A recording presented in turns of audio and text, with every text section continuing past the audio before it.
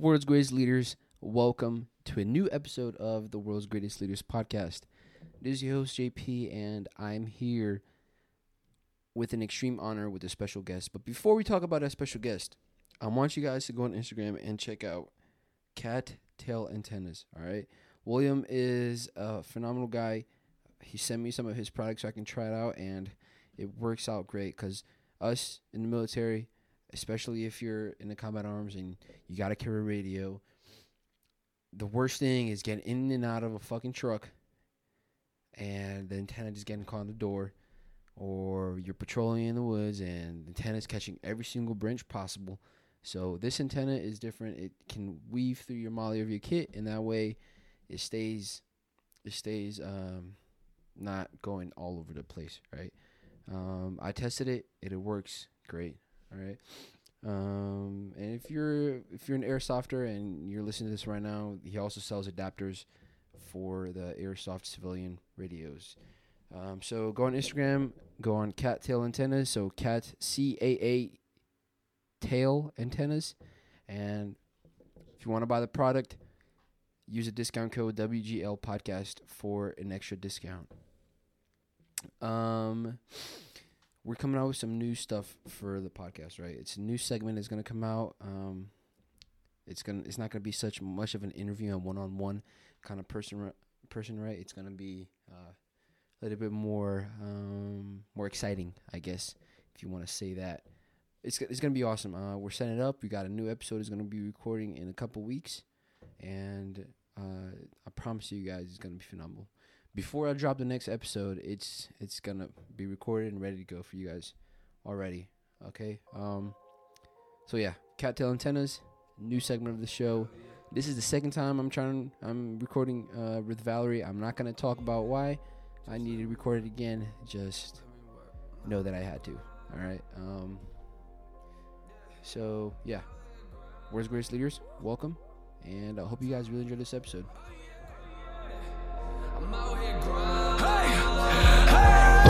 You ain't never heard nothing like this. Let me work, show me where the mic is. I'm on stage, black shirt and my Timbs. You know how I do it, I ain't playing with you, I've been grinding. Anybody trying to sleep on me, better do something with your eyelids.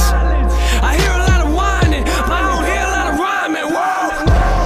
Everybody got opinions, let it go into my ear, then I block that. Put me on stage, I'ma rock that. Saying you the best, stop that, phony, I am not that. Yeah. What are y'all doing out here? What are y'all doing out here? Maybe you should spend a little less time with the women on your arms and a little bit more with your career. I ain't saying I'm the best, but I should be in the top 10. Give me a list of names. All right, ladies and gentlemen, it's your host JP, and this is take 2 with the episode with Major Valerie Carson. I promised you guys this episode a couple weeks ago, and I accidentally deleted it, but here we are. Do it again.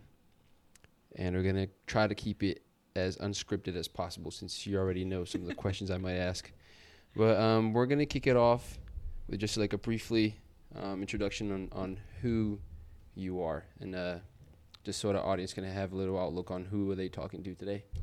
So whenever you're ready. All right. So I love to listen to people and I love to talk about psychology, but I don't love to talk about myself. So it's so exciting I get to do this twice. Appreciate that. Where to start? All right. So I'm from Ohio. Joined the Army at 17. 8.5 years enlisted. Green to Gold on active duty. E6P to commission. And then I was med service, so I did my PLX OS3 in command time. And then I switched over to behavioral health. I'm a licensed clinical social worker with some extra specialization in trauma treatment and substance abuse disorder. 3 kids, a 3-year-old, an 11-year-old, and since we are redoing the podcast, my 18-year-old had his first COVID graduation. So It's a series of 3, but yes. So we'll be PCSing to Fort Carson, so enter the name associations, and taking over Chief of Family Advocacy. I like to work out and spend time with my family and read and work out some more. I like tattoos and coffee and long walks on the beach. How many tattoos you got? So if we kind of like consolidate them, because you know how there's some that's like Yeah. so 8. Mm-hmm. Is there any of Soon them? to be 9 when COVID restrictions are up for soldiers. I was told not to get a new one until soldier restrictions are up by my commander. So I'm going to be a good soldier. Is there any of them you regret? Oh, no, never. No regrets. Because I have 2 cover-ups. Yeah, no regrets, but cover-ups. Which one is your first one? What can you My describe first it? one, it's covered up, but not because I regret it whatsoever. Yep, so I was 18 back on, was it Exodus? So Christmas leave out of AIT, I think it was an AIT at the time. So yeah, I went back home. Me and my brother went to his friend's garage, and we both got tats. There was a lot of extracurricular activity going on. My tattoo was Sublime. Do you know Sublime? People who Sure. are older than you will know who Sublime is. So they have their emblem is a sun. Yeah. So it's the Sublime sun. Mhm. That was my first one. All right. Well, with no further ado, before that, Valerie is the first ever female to come on the show, which is kind of like a milestone. Yes. And I just hit 750 listeners, so I'm pretty pumped. Again, I want to make this podcast with just a mix of guests as possible. We're coming up with some new segments. We got some stickers on the way. I'm gonna do some raffles of some prizes on Instagram, so just stay tuned on the Instagram page, and you guys will hear more about it. But we're gonna kick off with the traditional gun it, and the first question is, what is a snack that you must bring to the field? Oh, damn. and You cannot paused at the forget? wrong time. Like, you're asking me what a snack is? What kind of podcast is this? Hot tamales. Hot tamales. That's And the first also, one. when I do land nav, I like to have hot tamales with me as well. That's the first one, but okay. And jumps. So, yeah. If you had to pick one person to get stuck with in a room for 24 hours, it can't be a family member, who would you pick and why? So what comes to my head is a previous question, but it's still hard. Yeah, I mean, Gandhi. Gandhi. Mm-hmm. Gandhi. All right. I'm going to go and guess that you're a superhero person more than a villain person. Am I wrong? You're not wrong. Okay. Who is your favorite superhero? That's good, because I could not pick a favorite villain. Even you'd have to tell me the villains. So yeah, my favorite superhero is Wonder Woman. definitely Wonder Woman. Oh, my God. Which yes, that's definitely Wonder Woman. And no, I did not ask this on the last podcast, I think. What was the last thing you did in public and you were glad that nobody saw? The last thing. Oh, wow. And that I want to share on a podcast.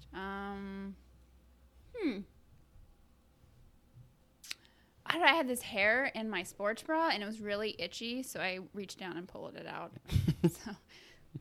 So. What's your biggest pet peeve? Oh, well, yeah. I mean, people chomping when they eat. Like when you hear them chewing, that pisses me off so much. And I turn on music at the dinner table sometimes. This might be pretty odd, but sometimes when you're at some kind of eating facility and someone that walks in and you realize, and you're like, oh, that person's pretty attractive, and then that person starts to eating, and you're like, Nope. Oh my God. No. Oh, it happens every time. Yep. If you're at an airport and an airline gave you a ticket to go anywhere in the world that you would want, where would you go? It would definitely be on a beach. Yes. I really loved Greece, so I would probably say back to Greece if I just had to pick off the top of my head. The whole area is just amazing. Yeah. I think Greece. my favorite beach in Europe, Barcelona is hard to top, but Barcelona is extremely touristy, and there's a whole bunch of Jamaicans or Africans or all kinds of crazy people over there just walking around, asking if you want these knockoff mojitos and sangrias with no alcohol in them whatsoever. And I know that because I fell in the trap and I bought like 2 of them. You bring your own bottle. No, you know what? I want to go to Bora Bora. If we're just throwing it out there, I want a hut in the middle of nowhere in Bora Bora. Ooh. But anyways, I think the best place so far Mhm. I've ever been is Pula, Croatia. That place is Aw. awesome. COVID canceled that for me. Was Yeah. it really fun? Yeah, it was phenomenal. I came back. My back was extremely tan because I was snorkeling all day. It's awesome. But I do recommend you bring those pool shoes because someone told me to bring it. I didn't bring it, and the beaches of there, they're not sand. It's like rocks. Rocks. Like a lot And of Greece yeah, too. and it's right? very yeah. if you don't have your pool shoes, it hurts your feet, Tears obviously. you But up, I think if you did a couple 18 milers here in Yeah, 191, it yeah. would probably be helpful.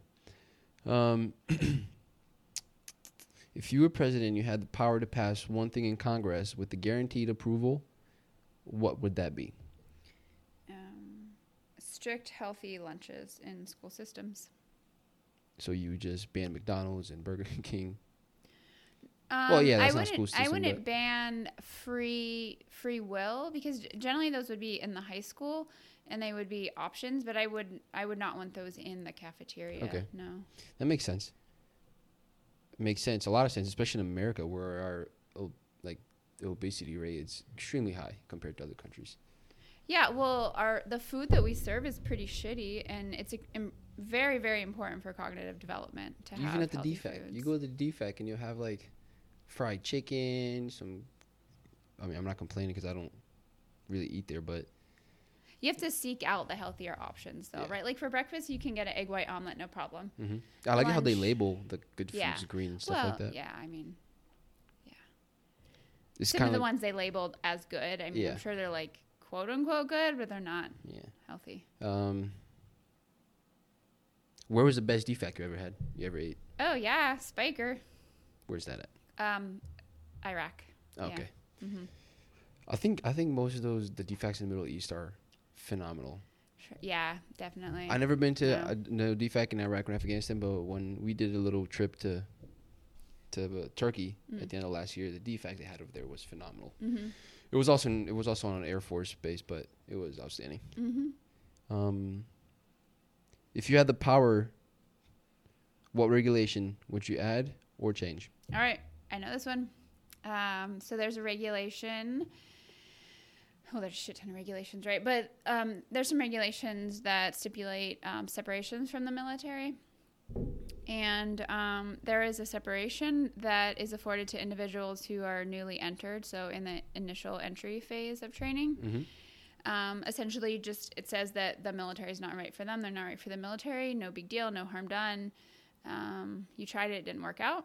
But that chapter is not available to individuals once they get to their first duty station. By the time they process and all that stuff, it's not available. And you can get through training, right? Like, you remember basic AIT and airborne school is very structured and rigid, and you didn't really have a lot of time to think, and you didn't have to worry about what you were going to do because you were told what to do. But then you get to your duty station, and then sometimes you just realize that the actual military life might not be right for you. Yeah. Yeah, so I would change the timeline of that initial entry chapter. It makes sense because it's extremely easy to get through basic. Well, in my case, OSUD and airborne school. Airborne school, you're just learning how to fall, and lots of times it's not the right answer, but lots of times you'll see soldiers getting passed through basic and AIT and stuff like that, and they get to their units and it's quick. You can instantly tell that person is not. It's not made to be here. But and there's nothing wrong with that. No, But not at all. I'd also extending a little bit after that. I do think that we should do a lot better job on chaptering soldiers that are meant to be here. Like, I think we take too much of a long time to decide on punishments, to investigate everything, and then start the chaptering process. We can take up to like a year, maybe 2 years of a soldier that is supposed to get chaptered, but Yeah. we'll move And on. that's tough because there's checks and balances sometimes to protect the army and to protect the soldier, right? And sometimes the checks and balances, which are very well-meaning, can take a long time. Yeah. I don't think I actually introduced what I do for a living, did I? Not this time, huh? We'll get there. We'll get Okay. there after we're done with Gun It. Okay. If you could, we got 3 more. If you could call yourself 5 years in the future and ask any question, what would that question be? Was getting the doctorate worth it? We'll get there too. Okay. If you could possess someone's body for a whole day, Oh what would you God. do, and whose body would it be? That sounds really creepy though. But I'm gonna go with okay, so it would be Tia Toomey, right? Like because she is so she's CrossFit champion, right? And I honestly, I would do like pretty damn hard WOD, right? And then Yeah. just kind of like go walk around doing pull-ups wherever I saw a bar. Just to see how it is to Yeah, be to a see what it complete animal? feels like to just be able to fly through the sky. Yeah. you I want to know? know the feeling of deadlifting 600 pounds like Ronnie Coleman or something. I don't know. Yeah. But yeah, I get that. And the last one is, what's the best piece of advice that you can give to someone? I would say listen to your gut, stick to your goals, and don't wait for anyone to do something for you when you can do it for yourself. Okay, and that concludes the Gun It, right?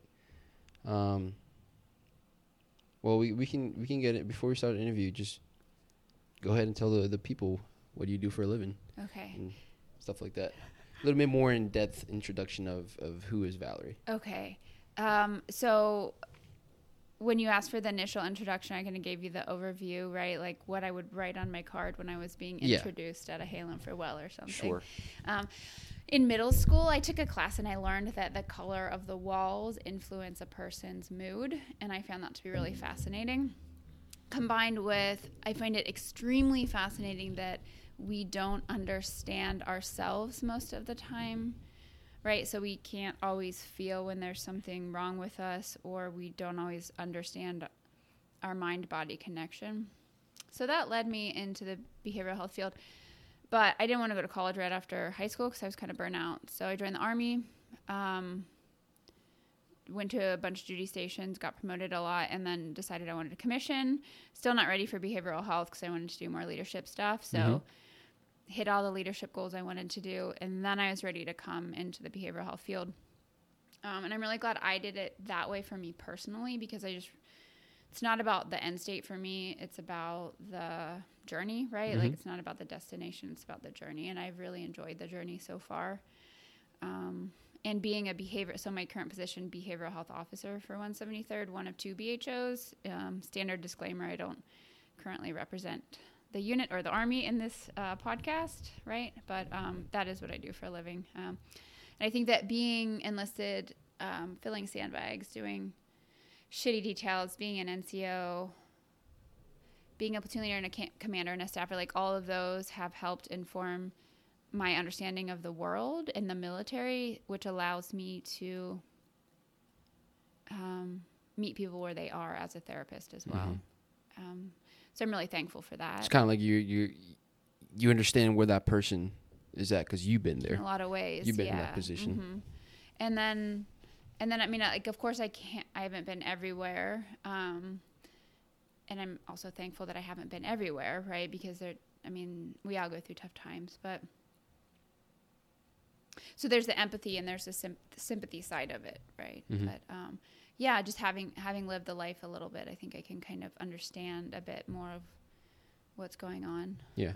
I mean, not that you need to do all the things I've done to be a therapist in any way, but it's helped me personally to go that route. So yeah, so I've been here about 3 years now in Grafenwehr, Germany, 173rd, and I'm definitely leaving a much better therapist and leader, I would hope to say, that I came here as. So The 173rd does change a lot of people, especially when you get here. I got here as a private. I had to have no idea, not even to tie my boot up, but it's awesome. But it's a good growing experience, yeah. Yeah. So how was your transition in going from being a non-commissioned officer to an officer? Like what program did you do? How did that work? And yeah, so I chose the Green, Gold, and Active Duty program specifically because I didn't want to be that guy, and sometimes I was that guy a little bit, but it was very much an NCO, right? Like I could spot a bootlace out from like a mile away, and I just took that the NCO Corps very seriously, and I understand that you need to transition your field of view from an NCO to an officer. So that's why I did the green to gold on active duty program versus OCS. The active duty program, that means that you stay on active duty while you go through ROTC. So I didn't lose any time. So in August, I will have been in the Army 22 years, right? On active duty. And 2 of those years I was in ROTC. So that's what it means by the active duty portion. But yeah, I you get paid while you go through that? Yeah. So as a staff sergeant promotable at the time, you can't, like, I couldn't pick up E7, which is whatever, right? Like, you can't get promoted while you're in the ROTC school, program? but you could, yeah. So I got paid my rank and everything. I was on active duty. So, okay. Yeah. That's pretty. I was looking at some like 03E pay, 04E pay, and I was like, so this is nice. You don't get 04E pay, but you get 01 to 03E pay, and it is very good. Yeah. I mean, you're getting paid for your experience, right? The E is for enlisted, but it could be for experience, you know? Sure. Yeah, that works. So when you're assigned to these organizations, like the 173rd, what is your purpose, and what are some things that you do while assigned to these units? I have a couple of hats. I'm always a therapist, right? I'm a licensed clinical social worker. So part of the day, I am regulatorily required to be at the clinic for 20 hours per week. So psychotherapist. A big part of what I do as well is a liaison. So I speak Army, I speak airborne lingo, and I speak medical, right? So Airborne lingo. yeah.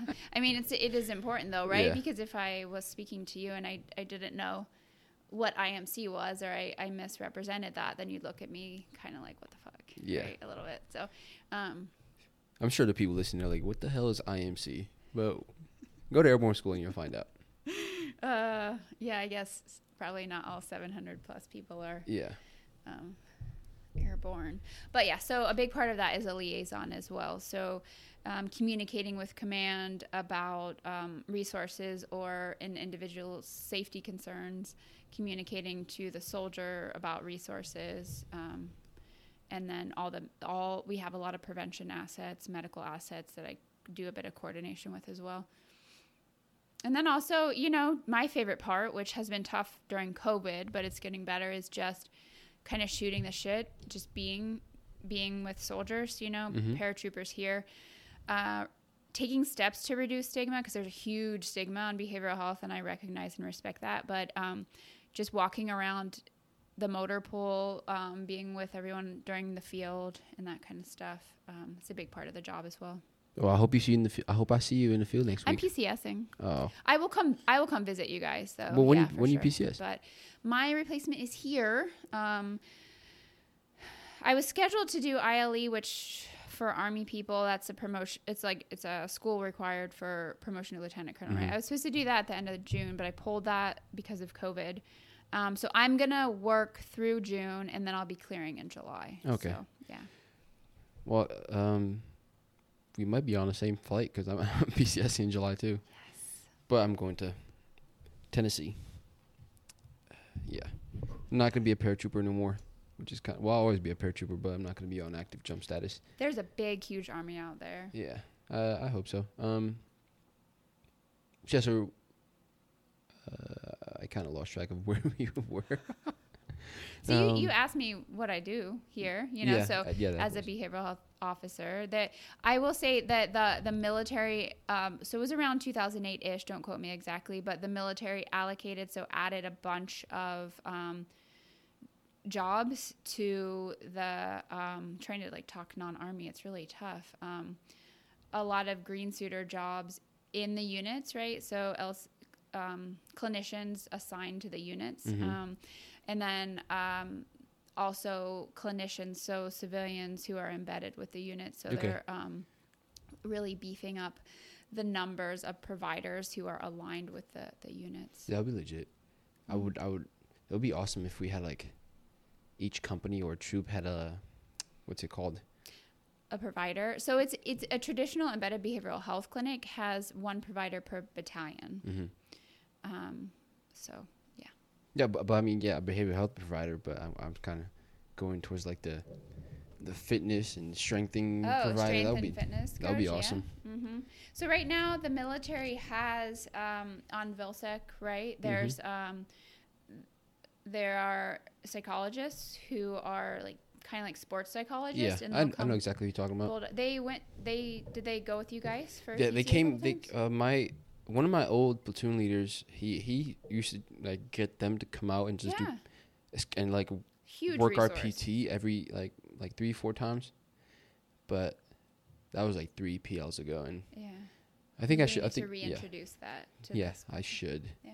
Oh. Even though I'm leaving, I should be. Some people get to like I don't care mode anymore, but maybe I should do that. All right. Well. So why is it important for our leaders to be? All right. Before I ask that question, I'm trying to. Previous episodes, there are more focused to how to be better leaders and how looking at different leadership styles, and I think this episode I want to target it to more on why leaders should be mentally healthy, right? It's not because I don't think I'm a good leader. Obviously, it's because you're Oh, okay. Well, thank you health. for stipulating that. That's not what I'm trying to say. That's not what I'm trying to say. But you are a subject matter expert in behavioral health, and I think I should take advantage of that before you leave. So, why do you think it's important for our leaders, especially in line units, to be mentally healthy, and why is it important for them to seek help if it's needed? All right. So what we see a lot of times is E5, E6s, right? The sergeants, staff sergeants, there's a lot of pressure placed on those ranks, right? Shit rolls downhill. You're responsible for your Joes. A lot of times when individuals get, like DUIs or just get in trouble, it's going to roll on the E5, E6. Yeah. And at that time, we're still figuring out our identity. We're still getting comfortable with being non-commissioned officers, being leaders, and we just push. And a lot of times what that means is we don't always ask for help. We look at it as a weakness, asking for help. And I should say for officers as well. Like when I was a platoon leader, I was just like, Roger, and like, go figure this shit out later, you know? Like, but then as we grow in rank, we realize that we can't do it all alone. We inherently can't know everything, and we need to reach out. So to kind of answer your question, why is it important for leaders? Because the more we shove our anxiety and our depression and our stress down, like we have this way of just not thinking about it in hopes that it'll go away. It actually stays with us. And it can come out, we call them big fancy words, psychosomatic manifestations. So you can start getting backaches, headaches, neck aches, lots of stomach pain, difficulty concentrating. What we see a lot is anger outbursts. So just more psychoeducation this time. So, the military is a very go environment, which it needs to be. You need to execute, right? So that's the whole end state, is to be able to execute, whether it's in the absence of orders, in a firefight, or in a high stress meeting, and you be able to execute. And when our brain is cloudy with a lot of stress and anxiety, it's more difficult to think and execute in an objective manner. So just like our physical health, if we pay attention to our emotional and mental health and address it as it comes up, we're not going to need that physical therapy later on, or we're not going to have that injury. So a lot of times the injuries, they do look like increased anxiety to the point of panic attacks, or anger to the point of our spouse is telling us that we need to talk to somebody, or our unit is running away from us when they see us coming because we don't have a steady mood. And if we get to that point, fine, there are definitely resources, to help us. But why is it important to address our mental health so that we can think and execute objectively, so we can be a whole person? Yeah, you mentioned something that I see a lot. I do it most of the times, where people just kind of like toughen it out and like I'm not going to deal with that. I'll deal with it at a later time, or I'm just going to act like everything's okay. And it always comes to mind, I don't know who I forgot who the sergeant major is, but it's basically he was going to behavioral health, and after a certain time, the the therapist was like, Sergeant Major, you come here, but I think you're perfectly fine. And he's like, well, I just want to come here once a week to show to my soldiers that it's okay to come here and talk to someone if you need to talk. And with that being said, that brought a big influence on people seeing that it's okay to seek help. Especially guys that work with me. They were like, I'm not gonna go seek help. I'm not gonna be weak.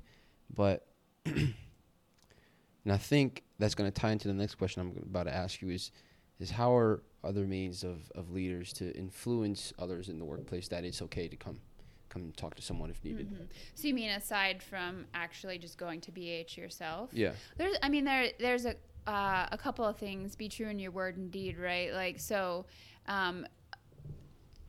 I know for a fact that there are still individuals, leaders, whatever, who put down, say negative things about coming to behavioral health or even negative things about going to sick call. And a lot of that is influenced by just the stress of needing to get a lot of missions done, right? But we have to understand that if we speak in a derogatory manner about something, then our soldiers are going to be less apt to come to BH when they're having the early on symptoms. So, just being open and honest. If a leader has gone to BH and they want to share that, they definitely don't have to. But I've heard many leaders since my time here in the 173rd talk about how behavioral health has made a positive impact on either themselves or their family or both. So the two things I've said, right? One, don't talk shit about BH, and two, if you have positive experiences, share them. Mm-hmm. I mean, it's extremely important, especially someone that has especially someone like a squadron commander, a sergeant major, a platoon sergeant, whoever that person is. You have at least someone looking up to you, and sometimes that person just doesn't want to go to talk to someone because they don't want to disappoint you. Think that you think that they're weak. But if you just go ahead and just do it, or just make it known that it's okay to do that stuff, it would just I don't know. A lot of soldiers would kind of feel a little bit more comfortable. Right. Yeah. So just doing your part to reduce the stigma, right? Yeah. Yeah. Why is it important that leaders safeguard their own mental health? Right. Well, okay. So let me, from my perspective, I kind of told you the lens I'm working through, right? My experience is up to here, but when you say leader, because I do believe we're all leaders in our own right? Yeah. So regardless of rank or position, but when you say leaders, what comes to my mind is pretty much like that team leader, squad leader, and above. Yeah. Okay. So why is it important? Well, believe it or not, the military doesn't last forever. It doesn't. Yeah. You see all the time. Yep. And then even in, I guess, the corporate world as well, right? So individuals who are not in the military, but it goes back to what I was saying about it's about the journey, not the destination, right? So safeguarding your mental health is about being present in the moment and about being present in the future, right? So so go back, I guess, to the physical. It's kind of easy to have a comparison to the physical side because that's something that we can, touch, right? But if you're having knee problems and you don't address it when you're in the military, and then after rucks and jumps and just military life, then your knees aren't working by the end of it and you can't play with your kids or your grandkids, right? Well, it's the same way with mental health. Our brain is an organ, just like the rest of the organs. It's the strongest muscle. Yeah. I agree. Yeah, for sure. And muscles atrophy if we don't use them, right? We know that. But so there's a lot of different parts of the brain, and if we don't keep those healthy, then we are not going to be healthy. So. Yeah. It one of my favorite topics is PT. I love talking about physical training, but do you think that physical training and exercises can impact someone's mental health? I don't think it can. I know it can. Yeah, right? you are. Yeah, I definitely know that it can. Okay, so fine. I'll talk about myself again. We went over this in detail last time. I thought you hated talking about yourself. I do. But I know I should like find that clip from last time and splice it in. Yeah, I can do that. But how about this? I'll speak from me, and then I'll speak from psychology. So, you know, I had my 18th birthday in basic training. I'm about to have my 40th birthday coming up here pretty soon. There's I don't believe you're 40 years old. Heck yeah, if I had my wallet, I would show you. In August, I will be. That's crazy. What? I know, I'm so excited. This is 40. I digress though. Okay, so why I have excelled in my own personal views, right? Why I have enjoyed the military in large part is because of the physical fitness aspect of it. I love running. Didn't used to love lifting because I was just a runner, not just a runner. I apologize. I was a runner, like that consumed me, right? So Army 10 miler teams. I was on the Army marathon team. And then I got into lifting, and then, you know, became a personal trainer and all that kind of stuff. But the act of getting out and being physical, it's more than just the accomplishment of, so for running, you know, PR or for lifting a PR as well, right? It's much more than that. It's about understanding your own individual capabilities and not being confined by societal expectations or individual expectations. So it's understanding your true potential. And in a lot of ways you can find yourself, you know, when you're pushing your physical boundaries. You mentioned, you know, the 18 milers and 191, and that was probably farther than a lot of individuals had moved their physical body. And ever. they realized, like, after the first one we did and it was snowing and raining and it felt shitty, but then we did another and people realized, like, I can freaking do 18 miles with this heavy ass ruck on my back, you know? So like, it shows you what you're capable of. But okay, so then from the psychological perspective, why is exercise healthy for you? Well, it gets blood pumping, right? And blood goes to the brain. So there's this thing called the blood-brain barrier. If we talk about drugs and alcohol later, I could go into detail on that one. We can talk about that. Absolutely. Sure. Anything. But yeah, getting blood pumping is very healthy. Getting, you know, when you work out, right? You got to pay attention to your breathing, right? Yeah. Okay. When you're not working, just, yeah, you're like, oh my God. Yeah. But do you pay attention to your breathing when you're not working out? Don't lie. Not really. Okay. I just do. You just do. It comes naturally, breathe, right? Yeah. But so yeah, it's not always the healthiest breathing though. When we're not being intentional, we're not bringing that healthy oxygen in and pushing out the toxins. So part of it is it's literally focusing on your breathing. Breathing can help you control your fight or flight response. Everybody knows the fight or flight response, right? I'm going to pretend like I do. Do what? I'm going to pretend like I do now. You could pretend like you don't. That way I could explain it. Sure. I don't know.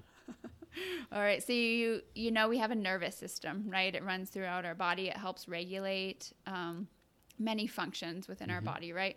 So you've got the parasympathetic and the sympathetic nervous system. Yeah, this right? is fascinating. Much more psychoeducation this time. I'll try to make it fun.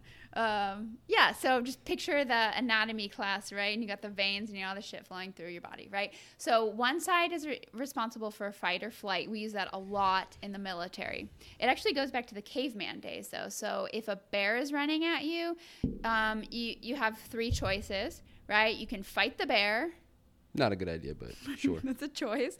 If you're a paratrooper, you can probably kill the bear with bare hands. You can just take that knife out and with your bare hands, you can jump on him. Yeah. Yeah, for They sure. teach you how to kill bears in airborne school. I do. I remember that. Yeah. Sorry, I totally forgot. So yeah, you could fight the bear. Crockett, Davy Crockett, right? Wasn't he supposed to have killed a bear? Could go Davy Crockett on him. Sure. That's before my time too. Just Okay. in case you're wondering. Yeah, I'm definitely gonna pretend like I know what you're talking about. So that's fight, right? Flight, which means run away from the bear, which is not a smart idea either for, like, unless you're Usain Bolt or some pretty cool tribes, I think, where in Africa or Mexico, there's some pretty fast folks there. Different places, Africa and Mexico. No, but there are tribes in both. It's on a I documentary. don't think there's any bears in Mexico. Well, they may not have done it for the bears specifically. I think people run for I'm extremely confused here. Like, we went from talking to nervous systems to bears. We're still okay. So to recap, right? Fight, flight, or freeze. Yes. You got the nervous system. One side is responsible for preparing you for the fight, flight, or freeze. The other side is responsible for calming you down. Right? Mm-hmm. So our brains haven't evolved that much since caveman days. So when we see a threat, our brain reacts in the same way that it would if we saw the bear. So we can fight the bear, we can run away from the bear, or we can play dead and hope the bear just plays with us and then leaves us alone. Right? Or you can just eat your head off. So it could, right? But and I'm not a wildlife expert. I just understand that freeze is one of the better responses when you come to contact with a bear, right? Because it's kind of talked about in the running world a little bit. So back to the nervous system and the brain. Yeah. So brain has not evolved the same way that cell phones and electronic devices have in this century. So let's say you are walking down the street and your NCO yells at you. You're in a board meeting and someone asks you a question you don't know the answer to. Or you are about to jump out of a C-130, whatever. All those different scenarios, your brain assesses a potential threat in the same way it would assess a bear running at you, right? So we use that side of our brain quite a lot. Yes, that side of our brain is very, very strong. It's kind of like the dude in the gym who doesn't do legs, but he does a lot of upper body, right? Yeah. So he's jacked on top. You guys know who you're talking about. You use ice cream cones looking dudes. So in this scenario, what about the females that only do legs and don't do upper body? right? Yeah. Yeah. Can't forget about you guys. Right. Yeah. And you could speak more to that because I don't actually pay attention, but I understand conceptually. So the legs are the other side of the nervous system. They're the side that help deregulate, help calm us down, help put the adrenaline away, right? And we don't pay attention to that much. So because you got lost, I'll take you back to the beginning, which is the breathing. Yeah. When you're running, when you're working out, you focus on your breathing. Throughout the day, you don't. Yes.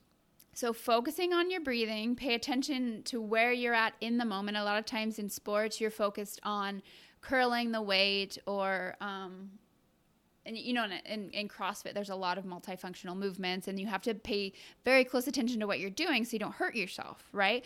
Well, that's actually a form of mindfulness. So one of the benefits of exercise is it's assisting you in mindfulness, right? But then it's also keeping you physically healthy as well. Okay. Well, I want to bring this kind of back to Staff Sergeant Carson or Lieutenant Carson kind of days. I'm not going to ask you if your leadership approach changed from when you transitioned from Staff Sergeant to Lieutenant, because I know for a fact that it changed, but how it changed and what are some things that changed that you think? Right. It changed slow, very, very slow. Quite honestly, I remember when I Did you catch yourself like being a lieutenant and then being an NCO? the NCO mode just snaps on you, just like Yeah, a little bit. reel someone in and I mean, only when it was, necessary, like safety related stuff, for sure. The NCO is the NCO mentality. It's a state of mind a lot. So I'll still catch myself doing it, and at times. When just like, let's just get this shit done, right? Like, let's draft up a plan and let's execute it. I don't want to spend 5 hours thinking about it. Let's just get it done. But the way it did change, it is very important to understand that the foxhole changes, right? Even when you go up at the NCO, in NCO ranks, your foxhole changes. And as I have gone up in rank as an officer, it's definitely changed a bit as well. I mean, you could speak to, my NCOs and soldiers when I was in company command, and they would still definitely tell you that I had tenets of being an NCO to a certain extent. But you realize kind of the same thing with behavioral health. You really can't do it all on your own, and it's very important to delegate. Micromanaging is really not beneficial for anyone. The individuals below you. So if you're a platoon leader, then your platoon sergeant, your squad leaders, they don't grow.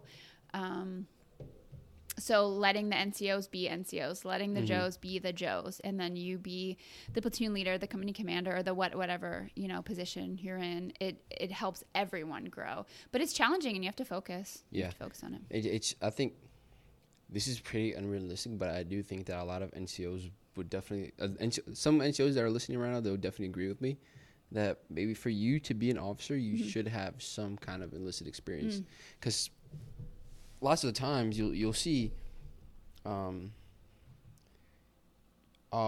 you said, officers micromanaging, right? Not trusting their NCOs, not trusting that the privates in your platoon are gonna listen to your NCO properly or stuff like that. And maybe if the that PL or that troop commander, that company commander had that little bit of experience on how NCOs work and how enlisted do things, it kind of make it a lot stronger, a lot better. It's kind of unrealistic. I don't think that it's ever gonna happen, but yeah, because you know, I think having a well-balanced anything is important, right? And so maybe former NCOs who become officers bring a certain kind of skill set or understanding to the table, but individuals who have never had that experience can bring a different kind of objectivity, and then we can all work together. Yeah, so that's a possibility as well. Sure. It's a good topic to just talk about because there's just so much that can just go into it. But yeah, you know, because some of it can be a double-edged sword, right? So I have, you know, those war, quote unquote, war story. I don't mean combat stories. I mean like back in my day stories. But so like filling sandbags. Yeah. So it was literally filling sandbags in the middle of the night in a monsoon in Korea. Like the things you can't make up, and you look back and you're just like, what? Like I saw one of our guys cutting grass this week in the evening with a push mower that apparently all the other mowers were broken. You know, the one that has the 6 blades and just rotates. Jesus. When was this? It was like the other day we had a meeting and it ended very late up at Squadron, and I was like, poor guy. And I was like, you know, in 10 years you're gonna have some stories about this shit. And he's like, yeah, no doubt. But I don't even think they made those anymore. They should like ban those. Hilarious. It was hilarious, and you know he had to feel some kind of way about it. So, but those things do build character. If you allow them to, right? But if you take it as I'm better than this, you know, or I deserve something better than this without putting in the work, then it can also build you down. So instead of building you up. Yeah. Because lots of times you'll get some officers, and I had fantastic PLs. Maybe like disclaimer. Maybe like one that may or may not hated him, but it's just how it goes. But it's they'll come with some experience, like for armor officers like ABOLIC or IBOLIC for infantry officers, the ARC course or the ARSLIC or Ranger School, for example, and they'll just like, and they'll have a buckload of NCOs under them that been to combat. I'm not saying that means anything, but lots of the times it does. Experiential knowledge is what. And like he just won't let the NCOs do their job, right? And we experienced here, especially when I won not too long ago, that the unit used to be very officer ran, right? Like NCOs had no kind of like the officers had no kind of trust on the NCOs to NCOs do their work, and it's just it was unfortunate, but it made us all better in a way, I guess. It's all learning, but we'll move on, right? Let me go back to those questions. Bear with me.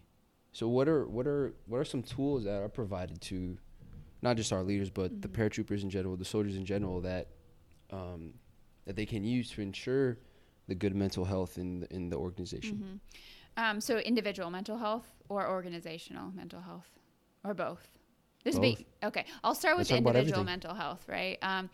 the Army has so many resources that we don't often utilize. We just don't, like, whether it's because we think we don't have time or we think we don't need them, we often don't use the things until shit really hits the fan, right? But there's a lot of, you could say, like, prevention type stuff. So the Army has financial planners, right? Like I told you before today's started that I listened to the financial podcast a lot, right? Just to get in the mindset. But it's free. We don't have to pay anything to go to these financial planners, and we would pay a lot of money on the civilian side.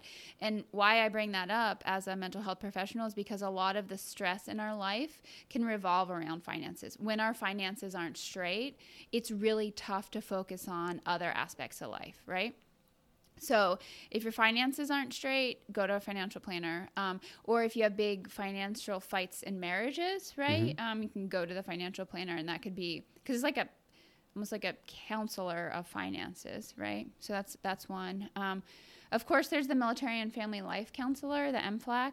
It's a civilian who, they don't take notes. They have the same reporting requirements that behavioral health providers do, but they don't take notes, and they can meet outside of the clinic. So if you're having marital difficulties, missing home, difficulty adjusting to the military,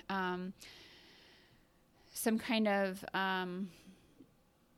just really kind of dissatisfaction with life, you can go talk to the MFLACs. And then the unit chaplain is always a great resource.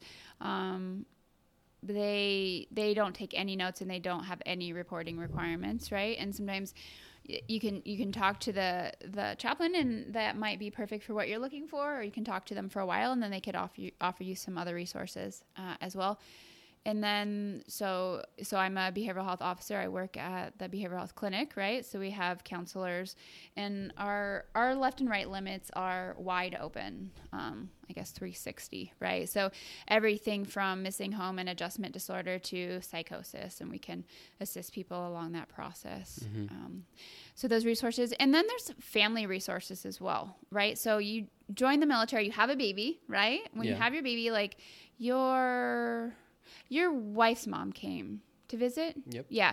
So but she wasn't there the whole time, right? And then not all family members can bring out, or can come out, I should say, right? So soldier and a family member have a baby, can't bring out their family, it gets really stressful. So family advocacy program, they have a big prevention side where they have people who would just come out to your home and help you rearrange your house in a way that'll help you take care of baby. So those are some resources as well.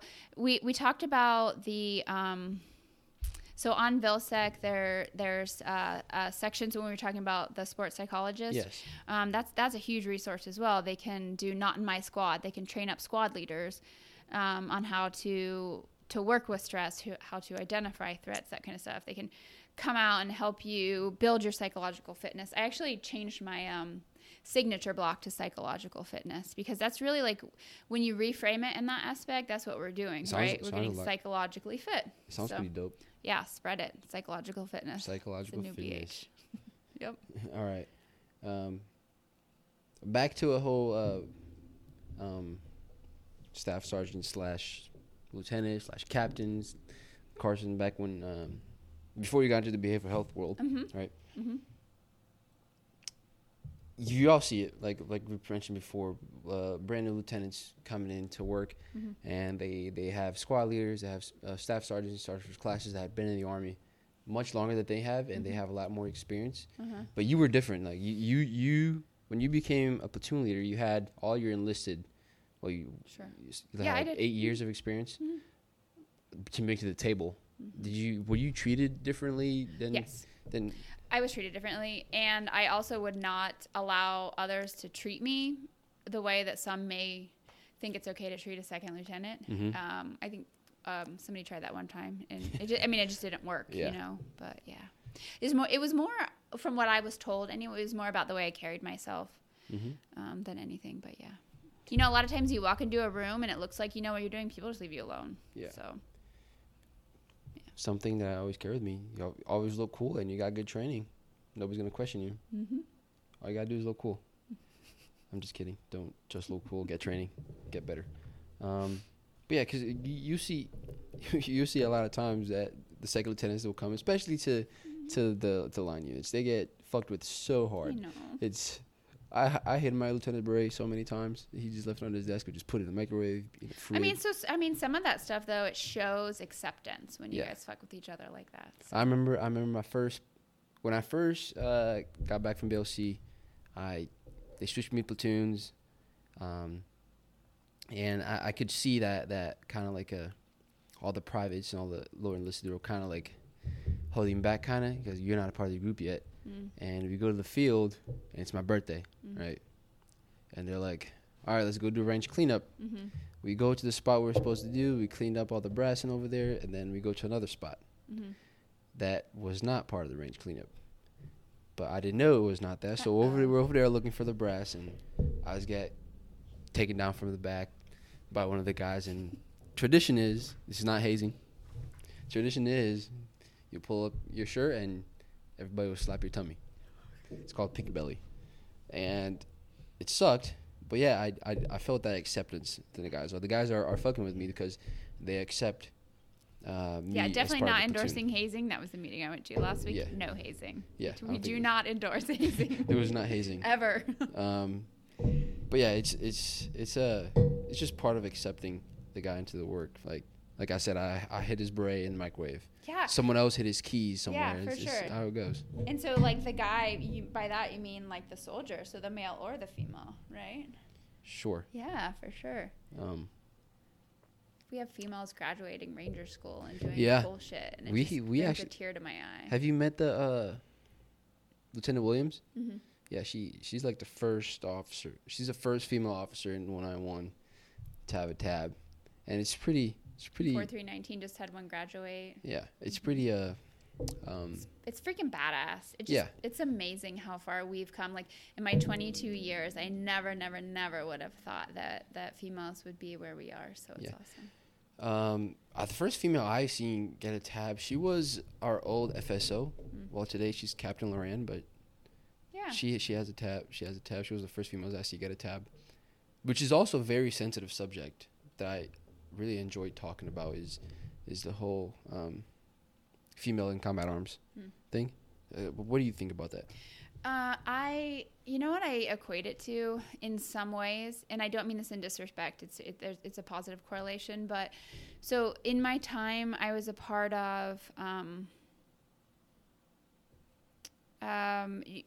individuals who were bisexual, homosexual, were not allowed in the military, and then Don't Ask, Don't Tell policy, and then RDAT, so repeal of Don't Ask, Don't Tell, and then now it's like, do you all do me kind of thing, and we all go on about our life.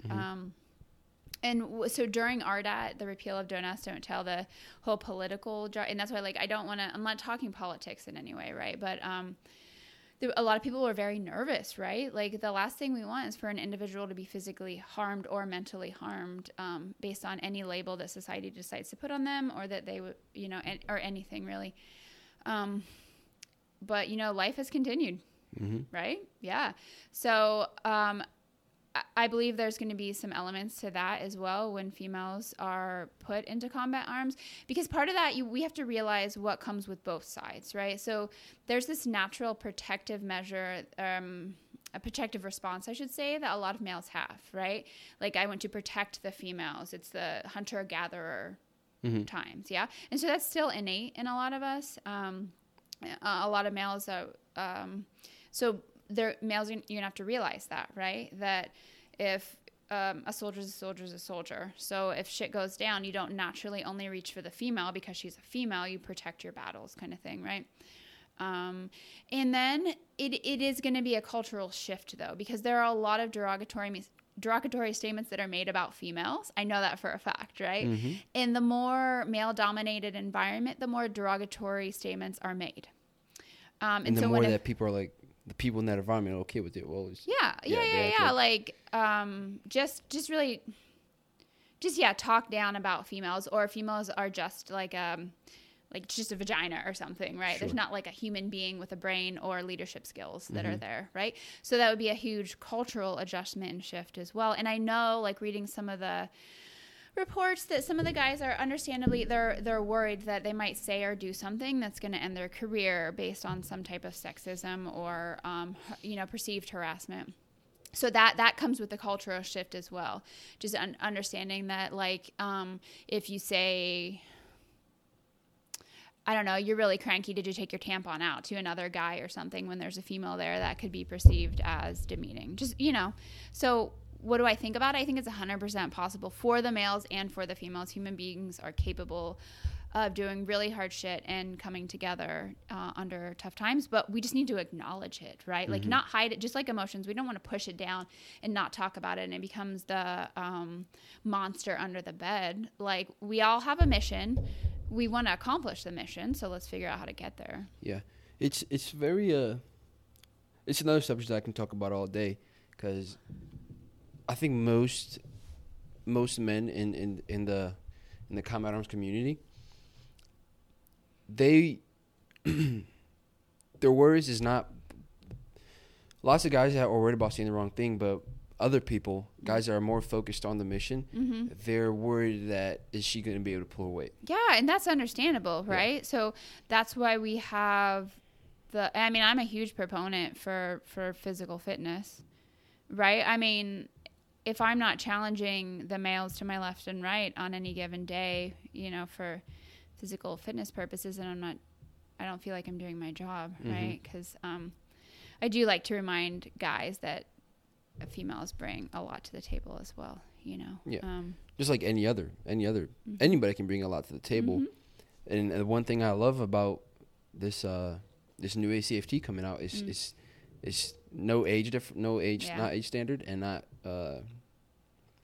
not sex standard, right? Yeah, there's like MOS. MOS like specific unit type stuff. Which which I definitely don't agree with that, but because it's not hard to do seven leg tucks. Well, for some people it really is, though, and it could be male or female, because when you don't, first of all, you have to connect the brain to that part of the muscle, right? And then you got to wake that part of the muscle up.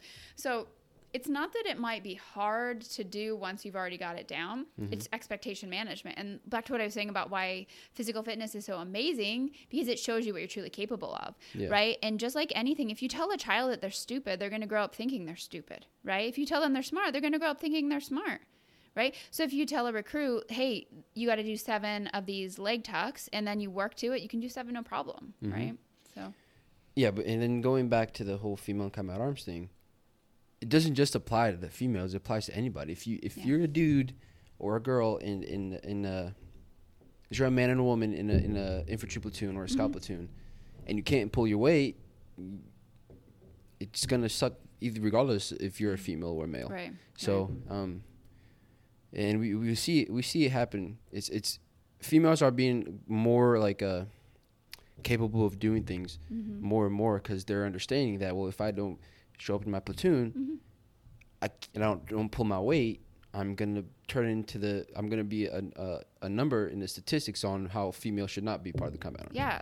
Yep. So we're changing the societal expectations, we're changing the individual expectations, and people will either rise up to it or they won't. Yeah. Like you said, male or female.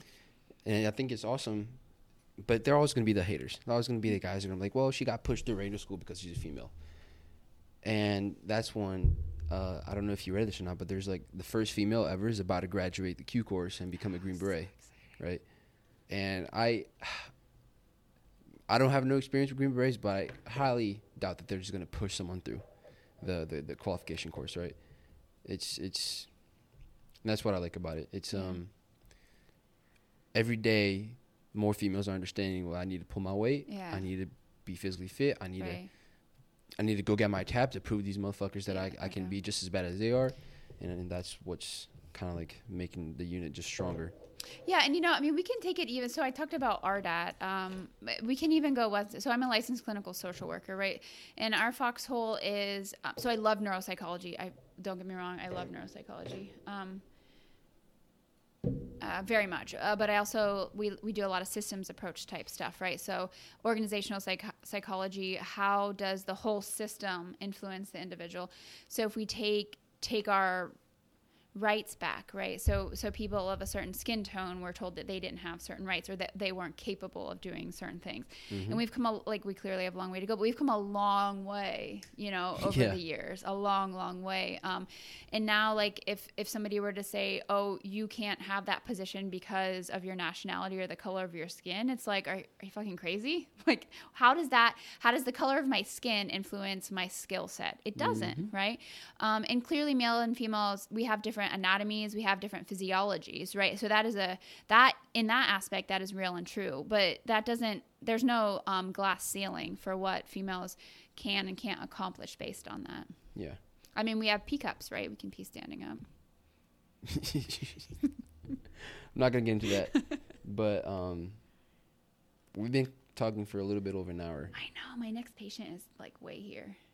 She's on the way here? No, wait. It's 30 minutes past here. Oh. Yeah, it's a little longer this time. Okay. Well, we're going to hit it with the last question, which I think is very important question to this podcast. But what are some things that can go wrong when leaders don't attempt to fix their mental health issues? Well, some of the things that I've seen, individuals will wait to seek help, whether it's mental health or physical, until they're about to separate from the military. And at that point, their nervous system is so super sensitive because it's been overused for so many years, right? And so there's just this really deeply ingrained symptoms that takes a lot longer to kind of work out, So the earlier we address concerns, the less intensity it will take to get things straightened out. Mm-hmm. That's a big part of it. Can you ask me it again, though? Because I don't think I fully answered your question. It was My patient just texted me, for everybody who's not sitting in here. I'm a little bit late. He's been waiting for a while. Oh, okay. Well, we'll make this quick then. What are some things that can happen when leaders don't? Yeah. Okay. So some things that can happen. So like I was saying, like your parts of your brain, they just get overused, and it can be really difficult to really be present in your life. And so that would be kind of like if you waited for a very long time, right? But just like a substance use disorder, if you catch it early, the goal would be to catch it before you have the DUI, before you harm yourself or harm others. What your mental health can look like if you don't address it is, you just don't get the same joy out of life. People have lost their marriages, they have lost friendships, they have lost rank for sure, right? Like we've definitely had a couple guys punch seniors in the time that I've been here based on their difficulty with reining in their anger responses. Mm-hmm. So, you can say and do things that might not have been in line with who you see yourself as. And it's not that you always do it maliciously or intentionally, although of course it's generally intentional. It just may not be with using your fullest brain capacity, but again, with my signature block, it's about psychological fitness. It's about living your best life. So, just like if you have a physical injury, if you don't address it, but you keep pushing on, with the rucking, it's going to get worse and you're not going to enjoy life as much. So, yeah. Well, that closes it up. I really appreciate you coming on and talking about your experiences on the show. It's a really good episode. I'm really excited to post it. But, yeah, I appreciate you, and that's the end of the show. Thanks for having me on. It was fun. It was so fun. We got to do it twice. Yeah. We did not talk about the same things from the first one to the second, but we got some of the stuff in there for sure. Hopefully we can psychological fitness. I can lose this episode. We can do it again. Yay. You're going to bring me a lot of Starbucks if that happens. All right. Well, World's Greatest Leaders. I'll see you guys on the next episode. Stay healthy. Bye. Okay. Let me work for it. You ain't never gonna find another rapper in the game and tell me that he works more. Tell me that he works more. Nah. You might see me with my hoodie up, I ain't leaving till I finish. This industry ain't nothing but a box, but I ain't gonna climb in it. You put me inside a room full of rappers, come back in 5 minutes. I'ma be the only one still alive with a note on my chest saying that I did it. You do it for fame, we were way different. Y'all looking weak, we ain't cooking in the same kitchen. Everybody got a shirt with a stain in it. Some of us will never wear it out though.